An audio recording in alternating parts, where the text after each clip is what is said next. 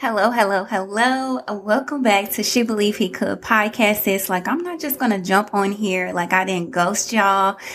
These past couple of weeks from ending season 3 of the Hey Girl, Mind Your Mindset series. First of all, I just want to thank all of our guests that we had on the show. I really want to give my heart and just my gratefulness to those amazing women who blessed us on the show for the Hey Girl, Mind Your Mindset series. And so I pray that it filled you up. I got some wonderful feedback, and it was such an amazing time to really stand in this place with someone else. I think for me, when I jump on here on the podcast by myself, sometimes it doesn't seem as though I'm reaching that one, but having that connection, that conversation with someone else, I knew that God was there in the midst of it all. And so our Bible tells us that where 2 or more are gathered, He is there. And so I'm so grateful for that time. Shout out to Rosalind Renee. Shout out to Kiana Shaw. Shout out to Felicia Thomas. Shout out to Carlisha. Shout out to Letitia. Shout out to who am I missing? Did I get everybody? Shout out to those amazing women, y'all. They truly blessed me in season 3 for the Hey Girl, Mind Your Mindset series. And it probably would help if I put my glasses on, y'all. I probably could see what I am missing. Oh, last but not least, Breshavia Jordan. During season 3, if you was tuned into all 6 episodes, we talked about identify, surrender, decide, speak, believe, and affirm. And so we have ended season 3. I did want to end on just, hey girl, minding your mindset. And so before I jump into what's been going on with me and life in general, I do want to highlight that ending season 3 of the Hey Girl, Mind Your Mindset series, it does not have to stop on the podcast. If you would go to shebelievehecould.org, sign up for the email list, I can definitely stay in communication with you more over there. So when I'm not jumping on a podcast, you can at least kind of know what's going on with me.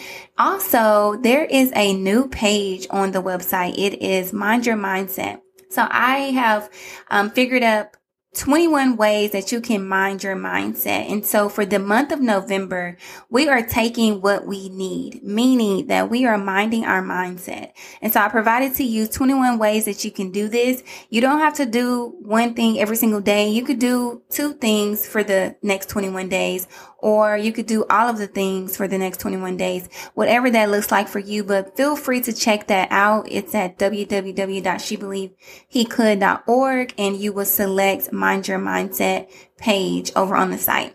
So if you are on our email list, you would have already gotten that list in your email. I pray that it blessed you. And even if you don't take those 21 days right now, you could definitely refer back to that list when you are absolutely ready to take those 21 days of minding your mindset.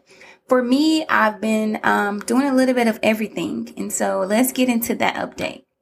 So life happened in the month of October. I'm not so sad to see it go. October was the month for me. In the midst of the goodness of what God was doing in that series, I too was finding myself minding my mindset for the preparation of what only God knew that was coming my way. So at the beginning of October, I was in a rear end auto accident. It ended up being a hit and run where I was rear-ended at a red light, and then the guy fled the scene. And so police was called, paramedics was called, all of the things that happens in a car accident. And it really shook me to my core. Again, y'all, if y'all are on the email list, you got the full story. You kind of got my heart posture behind how I felt, just emotions that brewed during that time. And so I want to encourage you to connect with me beyond the show and sign up for my email list. That way, when I drop those emails and I'm pouring out from my heart, wow, this is what's going on with her. And so there isn't question. There isn't room for doubt. It's just more so like life is happening. And so I have to be present in His presence during that time. So at the beginning of October, I was in a car accident. And in the midst of all this, y'all, my granny, my mother's mom, my granny, y'all, she has been in a fight of ovarian cancer. And she was residing in Alabama for 2 years. My mom went and got her in July. Right after I came back from that mission trip from LA, my mom brought her back to Texas. So she had been with us for 3 months prior to, things really going downhill and really taking a turn for the worse. And so we have been just dealing with that as a family. I've really been trying to support my mom and really be there for her and for my sister, my brother, and for our whole family, because we're such a small little group of a family, and we don't really have a lot of people that we can depend on. So we always feel the weight of what's going on in our family. To say all that, so my granny got really, really sick. Like I said, she had ovarian cancer that had spread to her stomach, and it was progressing really fast. She did 3 rounds of chemo treatment, and it did not do anything. It did not even budge the cancer. It didn't fight anything. It was weak. And so that, a couple of weeks ago, she went into the hospital and they was like, she has to go on hospice care. That's our recommendation. So she's comfortable. We want to make sure she's comfortable first, and that she has peace of mind, and that she can go home and be with family, until the end of her days. And so we were like, okay, cool. We understood, the assignment. We was preparing ourselves for that for quite some time. And so we were told that she had a couple months, maybe weeks, left with us here on the earth. And so we were like, okay, we really was fighting through our tears, and we really allowed God to come in and be God, and we trusted the plan that he had. And so we're like, okay, cool. She's going to come home. She's going to get her team of nurses. She's going to get the care that she deserves. And so my mom is not doing it alone, And so we were grateful for the hospice team. We were grateful for the hospital bed and all of the supplies that they were getting to her. And we were just thankful that we were getting help. Finally, unfortunately it came at the help of hospice, but it was better than no help, right? So she came home on a Friday, and she left us October 24th, Sunday morning. And we went from, she has months to weeks, to a hospice nurse coming in our home and saying she has hours. And so from Friday to Saturday night to the wee hours of Sunday morning, we didn't know when she was going to go. We knew that it was not looking good, and we were so taken back how fast everything was moving. It seemed like in time. And so we was intentional about her space. We played worship and gospel, and we called everyone we knew that loved her and knew her to come and see her, because we didn't know how much more time she had left. So again, she ended up leaving us October 24th between 5:30 and 6 a.m. in the morning. We all stayed the night at my mom's. We had a big slumber party, all of the kids, all of the grandkids, and the great grandkids. And we wanted to be with her, and we surrounded her, during those final hours. And so it's been such a whirlwind, sis. That's why minding your mindset is so imperative, so crucial when life has its lows, when the winds are blowing, when the rain is pouring. You want to know where you are in the midst of that storm. You want to be like Peter. You want to not only question what you see, but you want to ask God, Lord, if it's really you, tell me to come. And so me stepping outside of that boat, yes, I was fearful, but I was more focused on my Savior. I was more focused on Jesus Christ, that when I step out of this boat and I begin to walk towards you, Father, I do not want to look to the left nor the right at the winds and the waves of what is surrounding me. I want to look directly at you, because I know with you, there is a greater peace that will surpass all my understanding. And so that's where I am. That's where I've been.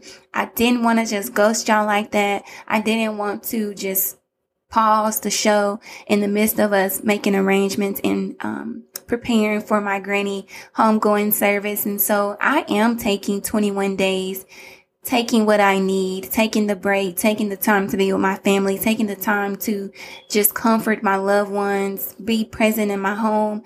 And I don't want to have to worry about the business side of things, the podcast, the uploads, the social media posts, me connecting with people outside of my family at this time, because I don't want to step into places in positions that God has not called.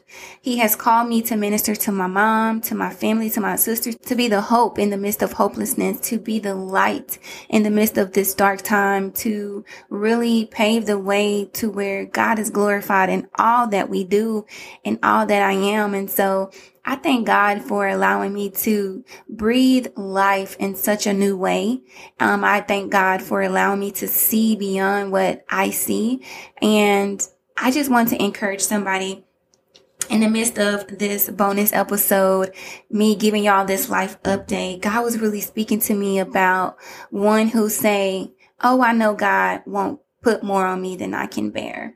And I remember growing up, my mom would say that a lot, but I truly do believe she was saying it from a place of pride, maybe, or maybe from a place of like, I can handle this because God wouldn't put more on me than I can bear. So I can bear this all if I got it on me, right?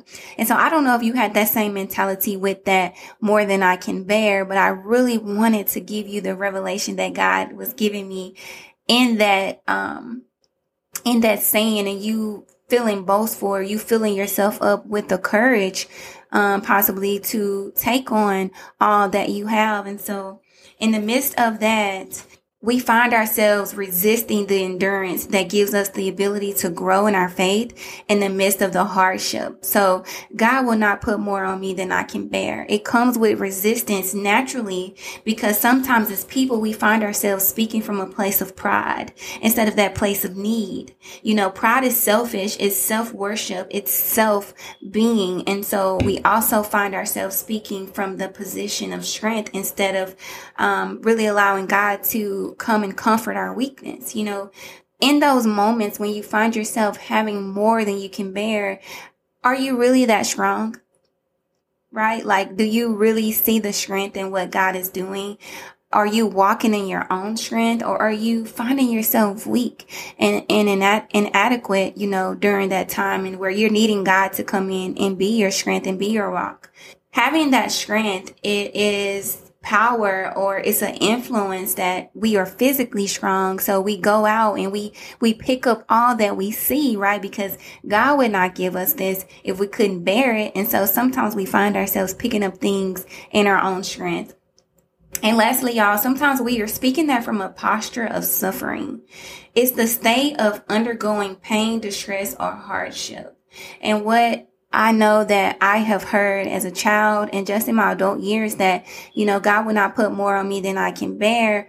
It's lukewarm in the spirit, because you're uncertain of all that He will continue to give you, and you're doubtful if you can really bear it. But you say that from a place of, I'm really suffering right now, but I'm going to believe that God is not putting more on me than I can bear. And so it makes us self-sufficient. It makes us feel independent, that we don't need help of others, and that we can do all that God is needing us to do.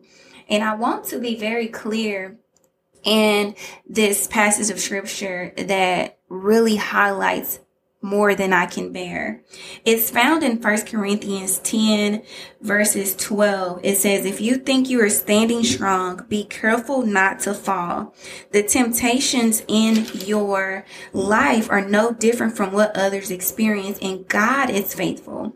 He will not allow the temptation to be more than you can stand. When you are tempted, He will show you a way out so that you can endure." And so again, more than I can bear is not the physical being or the emotional weight of what all that you see and what you may be carrying, but it's the temptation to do what is right. It is the endurance that you allow yourself to tread in instead of the resistance, instead of you fighting back, instead of you pulling on the rope to get more than what you have. God is saying, make the right decisions. Do not be tempted by what you see. Allow God to come in and be your strength. Allow him to show you the way out of the rabbit hole. Allow him to show you the way out of that maze. Instead of you deciding that I have the strength to do it all and be all, and I'm going to make my left turn instead of that right turn. I have not once considered communicating with God or conversing with him and seeking the Holy Spirit for help. I'm going to do this because God gave me this. What God is saying is that he will not allow the temptation to be more than you can stand. He will show you a way out. And when you are out, you can endure that. And so I want you guys to be encouraged that God gives us his promise that he is faithful to give us strength to choose right. And so at this time, y'all, I just want to thank y'all for truly being a listener of the show. This has been such a whirlwind in time. It's been high and it's been low, and I'm so thankful for my tribe, for my community, my sisterhood, those who have reached out, sent their condolences. Thank you so much.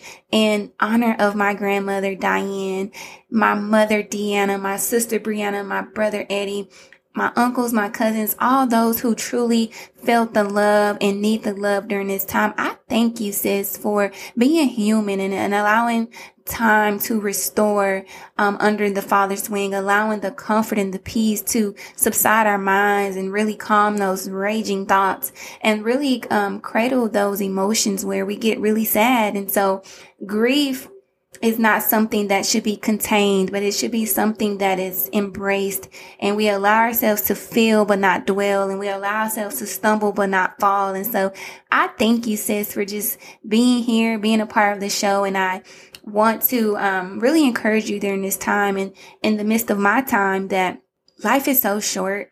And time is all that we have in the end. And when you're no longer faced with that time, you have to allow God to be bigger than time itself. God is not a God of time. He's outside of time. And so what we see by the hour, God has seen by the days and by the weeks and by the months, by the eternity of us, of our life, and in the seasons that continuously to change. God sees all of what is coming from the beginning to the middle to the end. And so be encouraged that there is nothing that God is allowing us to feel or to see. And so I'm grateful, sis. So until next time, peace.